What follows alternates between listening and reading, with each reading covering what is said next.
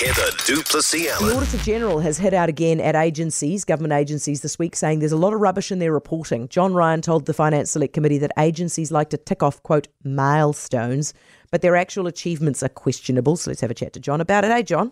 Oh, good day, Heather. Okay, so you say that there's a lot of rubbish in their performance reporting. Give me an example.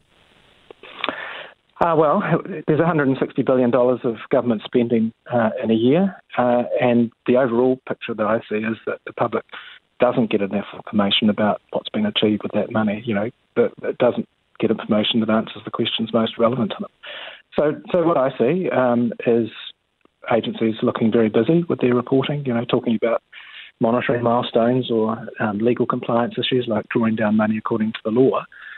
But what I don't see enough of is what outcome are we getting, how's the agency going about it, how's the money relate to that, and what progress has been made. What are these milestones that they're ticking off then?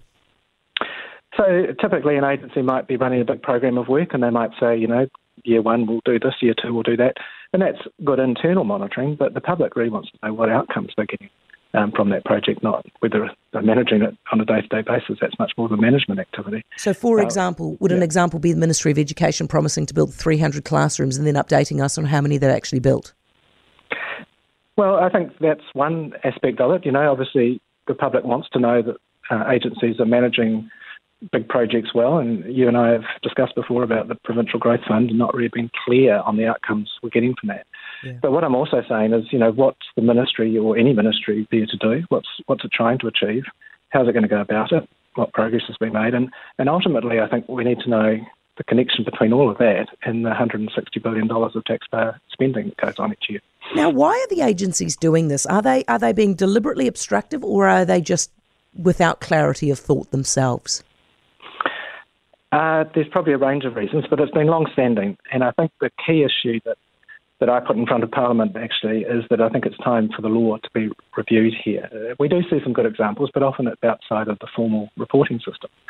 And I think unless the law's changed, and now I'm talking particularly about the Public Finance Act, agencies will be given quite a lot of freedom about what they report and how they report. And I think, that Act's 30 years old. It's been amended probably over 30 times.